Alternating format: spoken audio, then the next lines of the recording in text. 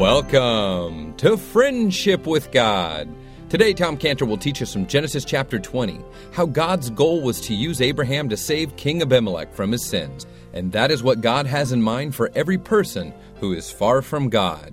This message is available for free download at friendshipwithgod.org, friendshipwithgod.org, and also on iTunes.com by searching for the Friendship with God podcast with Tom Cantor. Now, are you interested in helping the Jewish people find their Messiah? Well, you can support Jewish evangelism through the Friendship with God radio program, especially with all that's going on in Israel right now. You can donate online at friendshipwithgod.org, friendshipwithgod.org, or also you can donate online at israelrestoration.org, israelrestoration.org. Now, we have several teachings to offer you as our resource of the month. Tom Cantor is our amazing Bible teacher, and we have some small pocket-sized teaching and tracts that can help you grow in your faith, prayers, and your witness. These resources we are offering from Tom Cantor are called How a Jew Learned the Meaning of Isaiah 53, How to Pray for the Lost by Tom Cantor, How to Pray for the Saints by Tom Cantor, and What Kind of Love is God's Love from Tom Cantor. These written resources from Tom Cantor will teach you valuable and simple Christian lessons. All of these teaching resources are yours for a donation of $10 or more to the Friendship with God radio program, which will help to support this program staying on this station that you're listening to. Now call us now or after the program at 800-247-3051. Again, 800-247-3051.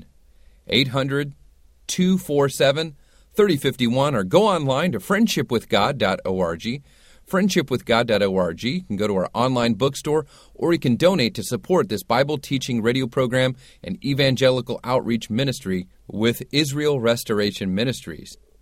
Now here's Tom Cantor teaching us from Genesis chapter 20 today on how God's goal was to use Abraham to save King Abimelech from his sins, and that it's what God has in mind for every person who is far from God. So let's look first of all to the Lord in prayer. Father, thank you so much for your word this morning. It means so much to us, Lord, because it's the word that proceeds out of the mouth of God. And so, Lord, from your mouth to our ears, to our heart, we pray in Jesus' name. Amen. Okay, Genesis chapter 20. Please follow along here as I begin reading here in verse 7. Genesis 20, verse 7.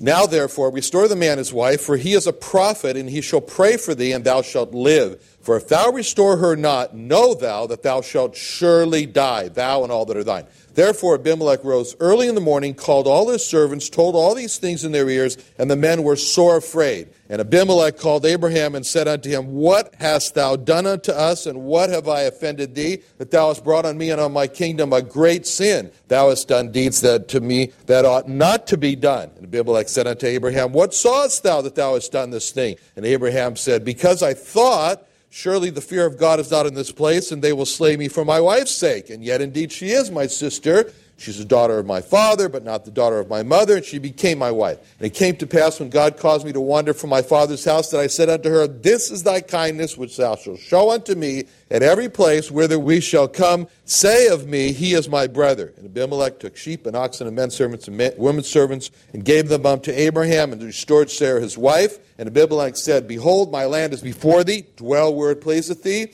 And unto Sarah he said, Behold, I have given thy brother 1,000 pieces of silver. Behold, he is to thee a covering in the eyes unto all that are with thee, and with all other. Thus she was reproved. So Abraham prayed unto God, and God healed Abimelech and his wife and his maidservants, and they bare children. For the Lord had fast closed up all the wombs of all the house of Abimelech, because of Sarah, Abraham's wife. Okay, now, in our last study, you remember that we came to this central verse, and that's where I started reading this morning in verse 7, because everything revolves around this verse. This is a verse where everything comes together. God had pronounced to Abimelech, you remember, that he was a dead man, and God, we saw last time, he has no pleasure in the death of the wicked or in the death of Abimelech. God had no pleasure in that. That's what he said in Ezekiel 33:11 when he says, Say unto them, As I live, saith the Lord God, I have no pleasure in the death of the wicked, but that the wicked turn. See, there's this word that God used. turn from his way and live. And then he says, turn ye from your evil ways. For why will you die, O house of Israel? So you see, in that verse in Ezekiel 33:11, God uses that term, turn, 3 times. Because that's what God has pleasure in. He loves to see people turn from their sins. That's what God loves to see. He loves to spare the wicked from eternal death. He doesn't have pleasure in their death. In this chapter, in chapter 20 here, we're seeing here the turning of a man, which is the man Abimelech, and God is reaching his goal here, as we've been building up to this in chapter 20 here, verse 7, his goal to save Abimelech from his sin. So in verse 7, God doesn't use the word turn, but he uses another term, the word restore. In verse 7, he uses that twice, and he says, now, therefore, restore the man his wife. For as a prophet, he'll pray for thee, thou shalt live, and if thou restore her not, that know thou that thou shouldst surely die, thou and all that are thine. Which shows that God has his mind on Sarah being restored. But that's not the only restoration that God has in mind, because God's really looking here, as we sing here, that he wants to see the restoration of Abimelech. See, Abimelech should come to this ultimate restoration. What restoration? The restoration that we know about, that we've experienced. The restoration from the power of Satan to God, from sin to salvation, from being lost to being saved. That's all about restoration. From a destiny of the devil's destruction to a destiny of God's great inheritance that he's given to us. From being an alien, an enemy of God, to being a reconciled friend of God. From hell to heaven, from life, from death to life. That's what he's talking about, the life here. So when we read that God uses this word restore, he's really talking about his favorite subject, God's favorite subject, which is not just only about Sarah being restored to Abraham, but of Abimelech's restoration to God. So that's what he wants. Now, it's very significant when we read what God said to Abimelech in verse 7. It says, restore the man his wife. See, that's interesting, those words, because those words are God's goal for broken marriages. You know, marriage counseling is not about one person getting you on their side to be against the other person. That's how most marriage counseling kind of is sort of, it says, let me tell you what he's done, and now you'll agree with me, he's really bad, Or let me tell you what she's done, and I'm willing to get back together with her if she will agree to go to counseling because she's all messed up. See, those directions are not in the direction of reconciliation or restoration, but God's goal for marriages is restore the man his wife. And when another woman has come in and taken the heart of a husband, God's word to that woman is restore the husband his wife. And that's the restoration of the wife to the husband to the wife. That's the will of God. It's not divorce. Divorce is, that's why here at the chapel, when you go to counsel somebody who has some marriage problems, then look, God's goal is reconciliation, restoration. So is there a desire to accomplish that? Is there a desire to do that? Because that's what we want to accomplish here. Because God's view of divorce is very clear in Malachi 2:15-16, where it says that, did not he make one, yet he had residue of the Spirit? Wherefore one, that he might seek a godly seed. Therefore take heed to your spirit, and none deal treacherously against the wife of his youth. For the Lord God of Israel saith that he hateth putting away. He hateth putting away. And the word putting away, shalach, the Hebrew word putting away, that's the same word, one of the first times it's actually used, is in Genesis 3:23, when you remember when it said, the Lord God sent him, Adam, forth out of the Garden of Eden. Maybe he threw him out. He pushed him out. God pushed him out, said, you got to leave, depart, get away, and drove him out. That's the word, shalach. And God says, I hate shalach. I hate this pushing away, this go, depart, when the husband pushes his wife away. I hate it when the wife pushes her husband away. That's what he says. In Matthew 19:6, he says, they're no more two, but they're one flesh. What therefore God has joined together, don't let man put asunder. That's the same idea as that word. That Greek word is the word charizio, and that means to depart. For example, when it says that, that one of them, like Paul departed, that's the word that was used there. All right.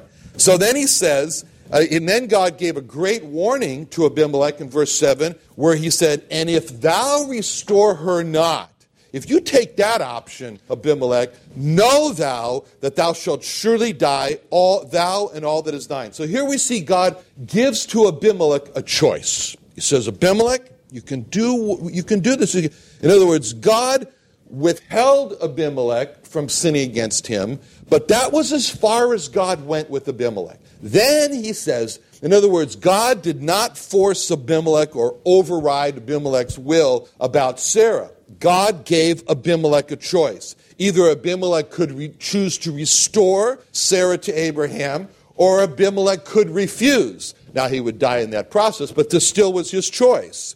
And if Abimelech made that fatal decision, if he chose to refuse to restore Abraham, then God made it very clear. He said, no, that you're going to die. And the words that God used as a warning were exactly the same words that God used to warn Adam in the garden. This is terrifying words when he said in Genesis 2:17, but of the tree of the knowledge of good and evil, thou shalt not eat of it, for in the day thou eatest thereof, thou shalt surely die. Same words in Genesis 27. If thou restore her not, know thou that thou shalt surely die, thou and all that are thine.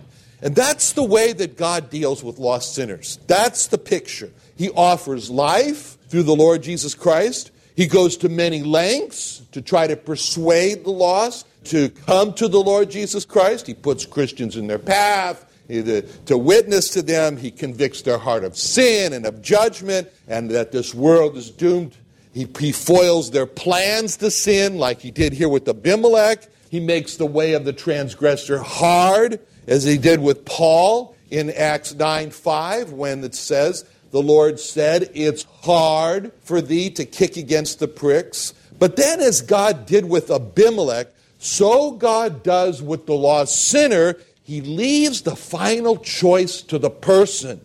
The final decision to believe or not to believe is left 100% to the lost person. As he said to the Jewish people in Deuteronomy 30 verse 19, when he said, I call heaven and earth to record this day against you, God said, that I have set before you life and death, blessing and cursing. Therefore, so this is what God did. Then he steps back and he says, now, I've set this before you as your judge. Now I'm going to step back and be your counselor, be your advisor, be your helper. And then that verse he says, therefore, choose life, that both thou and thy seed may live. See, that's God. And so the way that God put that to the Jewish people is exactly how we see him putting this now to Abimelech, exactly how we see God putting this to lost sinners today. He said, I have set before you, God says. It's right there. And God's the one who sets before a person this life and death and blessing and cursing. And then he steps back, as he did with Abimelech, as he does with the lost, and he says, now I want to advise you, don't choose the death and the cursing part, choose life. And so God leaves the person absolutely alone to make his final decision. And then God honors that decision, and that decision determines the person's eternal destiny. It's going to be life in heaven, or it's going to be death in hell. And if we're to be the faithful prophet evangelist that God wants us to be, we'll do exactly the same thing. We'll be that way. We'll set before the lost, in very clear terms, God's offer. He offers life or death. He offers blessing or cursing. And we'll use all the powers and the imagination that we can come up with to try to persuade them, to try to convince them, to do everything we can. But then, like God, we know that there's a time when we back off and we let the person make his own free will decision. It's his decision. And that's what we see God doing here with Abimelech. So verse 7, God's saying to Abimelech, Abimelech, the choice is yours. And that's always how God operates. He loves to see people make a choice. He loves choice. Trusting the Lord Jesus Christ is a matter of choice. And just as he let Abimelech make his choice, God leaves both of those open to person. Believing the Bible, that's a choice. And just as he let Abimelech make his choice, God leaves the option, believe or not believe, open to man. Becoming the bride of Christ, becoming the part of the bride of Christ. It's the choice of the church. There's no forced marriages with God. He doesn't operate that way. There's no sovereignty of God that forces man to believe. There's no predestination where God prearranges who's going to believe and who's going to go to heaven and who's not going to believe and go to hell. Because when God said this word to Abimelech, the word if, in verse 20 there, that was the choice. He said, if thou restore her not, know thou that thou shalt surely die. See, that if is a very real possibility for Abimelech, and the choice was Abimelech's. And if Abimelech chose not to restore Sarah to Abraham, then Abimelech would suffer the consequences, and Abimelech would be totally responsible and have no one to blame but himself. And that's the why God puts those words together, if and know thou. If and know thou. They're very important. If thou restore her not, know thou that thou shalt surely die. So he wants Abimelech to know that he would surely die because of his sin and of not restoring Sarah. And God wants every lost person to know that he's going to die, surely die, if he doesn't obey God and take his free offer of salvation from sin through the Lord Jesus Christ. And every person who's in hell today is there because of his choice. No person in hell can say that he's there because he wasn't part of the predestined group that God chose would repent and obey him, because there is no predestined group that God chooses is going to repent and obey. And that's why the words know thou in verse 7 are what everybody knows in hell, that it is 100% their responsibility. But by saying in verse 7, if thou and then know thou, God is in essence saying that this is the responsibility. There's no such thing as irresistible grace that overrides a person's will in this matter. Okay, now, we've already seen how God in verse 7 told Abimelech that Abraham was a prophet. And what's interesting is what God told Abimelech about what Abraham would do. He said in verse 7, he is a prophet, he shall pray for thee, and thou shalt live. So we see clearly what a prophet is here with regard to how God is presenting Abraham to Abimelech. And a very interesting illustration, I guess you could call it, of the relationship of God to a prophet is seen in interesting about Moses and his brother Aaron. Because Moses was a great man, but he also was a great arguer. He had these arguments with God. And Moses was an argument between God. And one of the first arguments they had, Moses and God, it's not a good idea to argue with God. But anyway, this Moses, he did this. So, all right, so Moses argued with God because over how eloquent a speaker Moses was. So God called Moses to go. He said, Moses, I want you to go. You speak to Pharaoh. You speak to the Jewish people. You speak to Israel. And then Moses told God that he didn't think he was qualified for the job because he wasn't a good speaker. So that was the issue. And so God reminded Moses that he had taken his qualifications into account, and then he told him, I want to remind you that I created the mouth, that I made the mouth. So, I'm qualified to choose you to be a good speaker. And then he promised Moses, he said, now look, he says, here's my promise to you, I'll be with your mouth. Those are the words that God used. I'll be with your mouth, and I'll teach you what to say. So he said, you're going to get into a situation where you're not going to know what to say, but don't worry, I'll teach you what to say. And I understand about your mouth. I'll be with your mouth. See? But Moses wasn't persuaded by those promises that God made, and he thought that God was wrong. And so Moses asked to be excused from the job. I've heard everything you say, God, but if you don't mind, can I have a pass? And that made God angry. And that's not a good idea either. And so then God said, okay, then I'll plug in Aaron. And so it says here in Exodus 4:10 through 14, this argument, it says, and Moses said unto the Lord, O my Lord, I am not eloquent, neither heretofore, nor since thou hast spoken unto thy servant, but I am slow of speech and of a slow tongue. So you see what Moses thought about himself? He says, I'm just not quick on my feet. I can't come up with these answers. I'm slow. I don't know what was wrong with him. Maybe anyway, this is how he saw himself: slow speech, slow tongue. And the Lord said unto him, who hath made man's mouth? Who maketh the dumb or deaf or the seeing or the blind? Have not I the Lord? Now therefore, go. In other words, he was saying to Moses, I know your problem is you don't want to go. So just go, and I'll be with thy mouth and teach thee what thou shalt say. And he said, O my Lord, send, I pray thee, by the hand of him whom thou wilt send. And he says, choose anybody, but not me. Is what he's saying to God. He says, I don't care. There's anybody else, not me. Take me off the list. And the Lord, and then it says, and the anger of the Lord was kindled against Moses. And he said, and don't you love the way this King James has this? The anger of the Lord was kindled. You ever made a fire and you use kindling wood and then you blow on it and all of a sudden the fire really gets going? That's the way it's described here. God's saying, you're kindling my fire. You're lighting me up here, Moses. But okay. And so in his anger, in God's anger, it says, is not Aaron the Levite thy brother? And then God says something that's cutting, but it's actually hilarious. He says, I know that he can speak well. I know that he can speak well. Yeah, he was a good speaker, all right.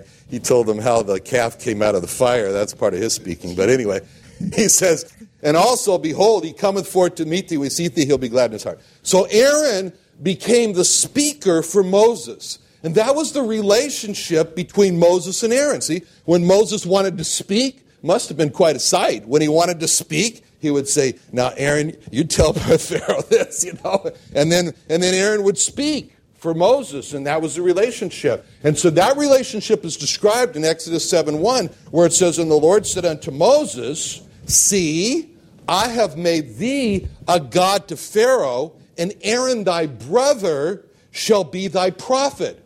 See, God was saying to Moses, now look, and that picture there, where you say something to Aaron, then Aaron speaks either to Pharaoh or to the children of Israel, that picture there is like, when you're with Pharaoh, that you're God and Aaron's a prophet. See, he's the one speaking for me. And so, in other words, when Moses would speak to Pharaoh, Moses would speak to Aaron, and Aaron would speak to Pharaoh. And that relationship that God said was God and Aaron the prophet. In other words, Moses was speaking through Aaron, and Aaron spoke for Moses. And so God speaks through a prophet, and a prophet speaks for God. So what God is saying to Abimelech here was that God was speaking through Abraham, and Abraham was speaking for God.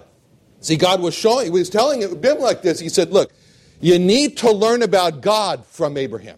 I'm going to speak from Abraham. That's a picture of how God wants us to be in the world that we are around lost people. We're like Abraham, and we should view our job as bringing the knowledge of God to the lost. So as prophets like Abraham, we speak for God, and God speaks through us. And that's what the Jewish people will be someday in the future, as hard as it is to imagine.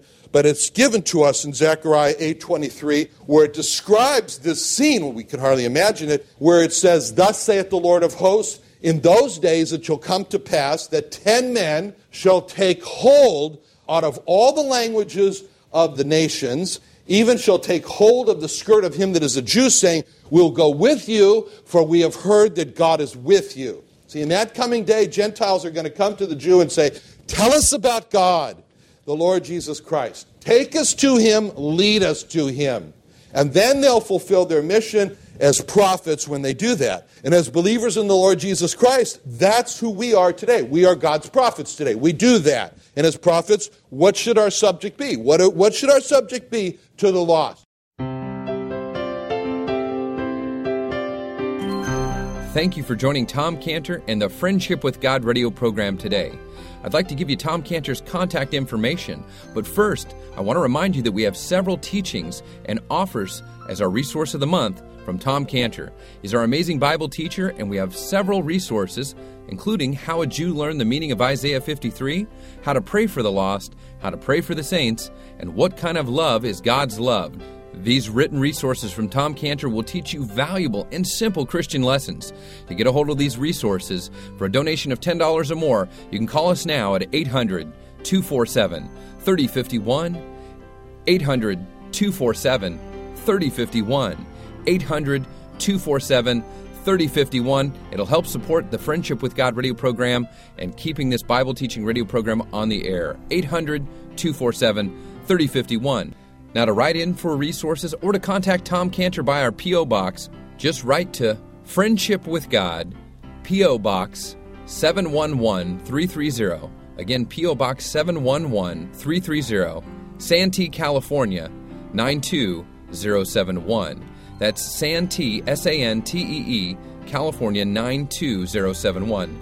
So again, P.O. Box 711330, Santee, California 92071. Write Tom Cantor or write in for resources or go online to friendshipwithgod.org, friendshipwithgod.org, to our online resource bookstore center of all of Tom Cantor's materials as well as creation materials. Since Tom Cantor owns the Creation Earth History Museum, we have lots of creation resources online at friendshipwithgod.org.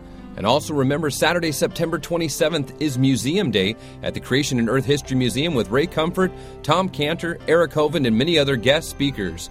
For more information, go to creationsd.org. Or again, call us at 800-247-3051.